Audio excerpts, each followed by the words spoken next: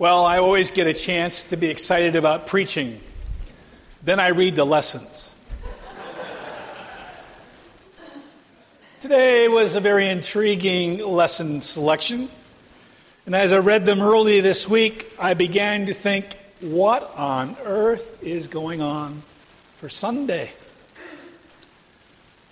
All of you, the children, sang this wonderful gradual, and we're rejoicing. And the words of St. Paul in the letter to the Philippians are all about rejoicing. Matter of fact, there are some critics that contend that maybe Paul didn't write this particular letter because he's not necessarily known for graciousness or celebration. And sometimes, and some of those, have even narrowed the thought that he might not have been helpful for women. And here he's announcing two of his compadres were women working at Philippi. So we have this wonderful narration of Paul celebrating the work of the church in Philippi and reminding them to contend with the faith, to be joyful, to celebrate. And then Jesus tells us this wonderful thing about a celebration, which had every element of possible going wrong. He invites the guests refuse to come. He goes out and tells the guests through slaves that they ought to come, and they treat the slaves terrible, kill them, and the king eliminates a number of people and a city. Then he tells the slaves, go back out, and whoever's on the street, invite them in. So they do that, and the banquet hall is filled with good and bad. He walks in. The first thing he spies is a person without a wedding dress, appropriate attire for the wedding. And he has that person bound and kicked out into outer darkness. So now we've got this wonderful phrase, an acknowledgement by Paul of the greatness of our faith and to do good. As a matter of fact, just as a rereading for myself, so I can get back in the right frame of mind. It says, "And the peace of God, which surpasses all understanding, will guard your hearts and minds in Christ Jesus.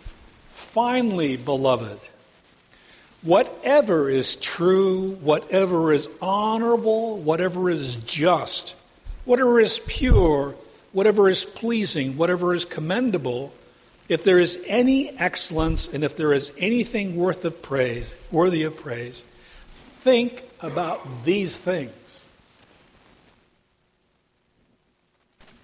That's sort of a how to do it in terms of our spiritual growth and development. Paul is saying that it's this focus that keeps us conscious of our relationship with God and with one another. And we embody the love of the community. So what about the wedding banquet? What about the person who did not wear the appropriate attire? And I've looked for some way of rationalizing all of this from the joy to the sort of cutting edge of do what I want or you're dead.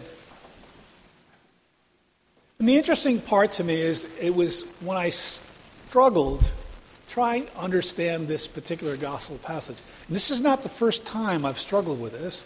I've struggled many times in the past. I still haven't found a completely acceptable answer for myself. But let me share with you that the gospel itself, when the person comes to a wedding banquet, this person does not even pay attention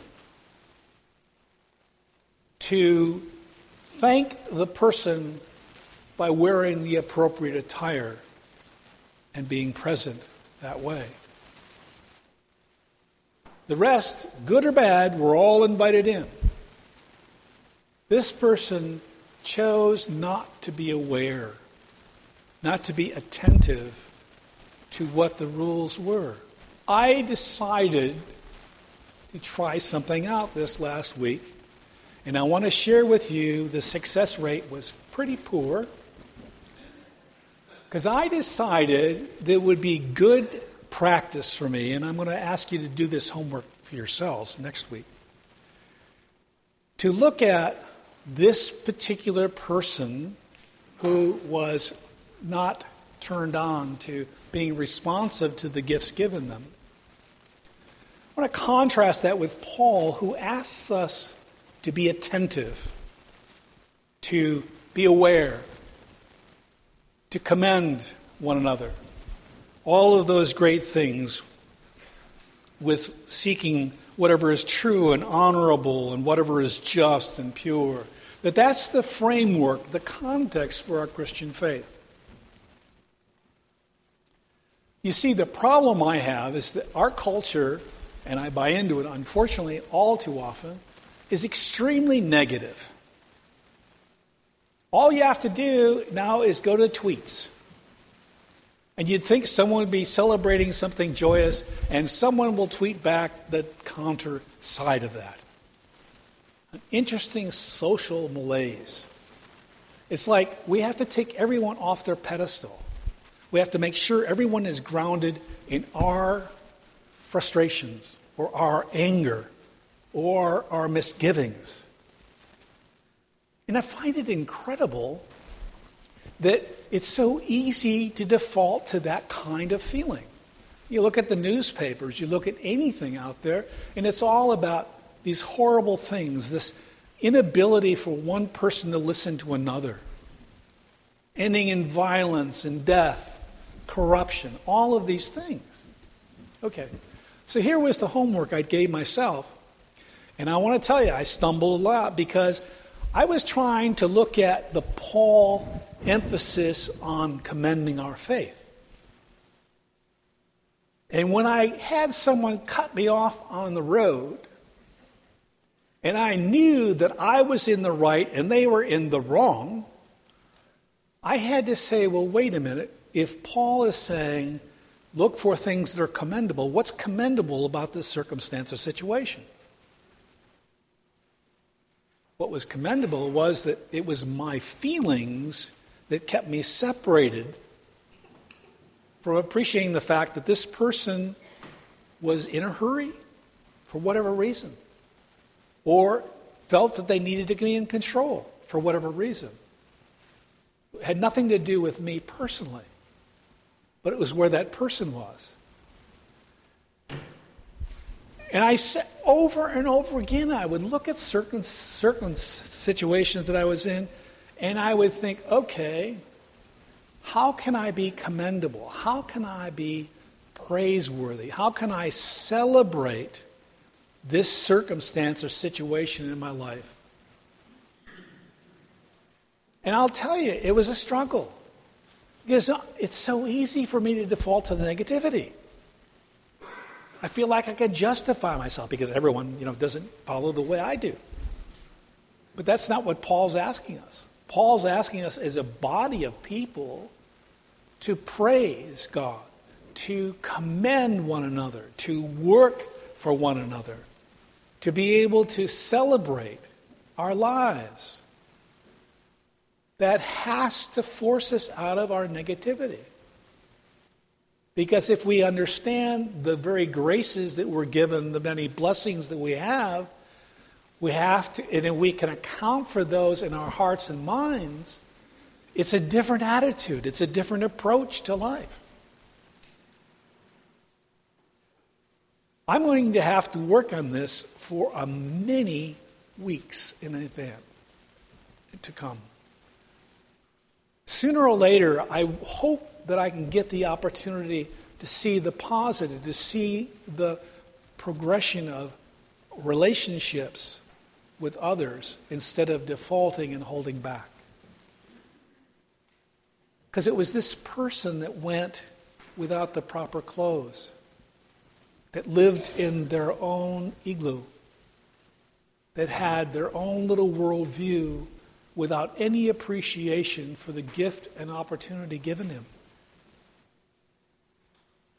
And it was because of his lack of awareness, his lack of sensitivity, his lack of understanding and respecting the gift that had been given, that found him separated from others. It's still a difficult parable. It's a horrible story in many ways. But it does point out how we, in fact, need to look at our world from a point of view of a Christian faith.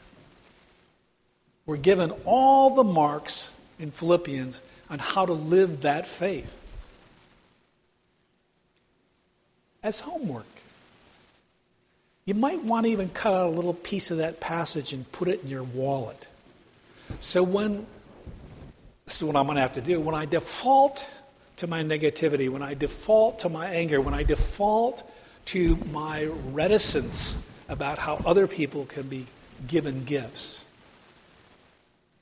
that I pull it out and read it and remind myself that it's out of the positive, it's out of rejoicing that we face life. I don't know if we're going to change a lot of other people, but if I can in fact turn a negative into a positive with one or two people a day, I know that it's going to reinforce my ability to come from the positive side, to exercise Jesus' presence and love in me. So I leave that as your challenge. Go out this week and see if, in fact, this passage, this powerful statement of our Christian faith in Philippians, can be actively brought to bear on your daily life. Work, home, school, you name it. But to start from the approach that we are all to be honored with one another, in spite of any difficulties. That the two women by the group are renewed in their faith so they continue the kind of work that they were given to do and did in the town of Philippi. That's our task. I will continue to work on this, and I hope I have an opportunity to report back in a month or two to see how much I've been able to actually grow in offering my faith in a positive, powerful way. Amen.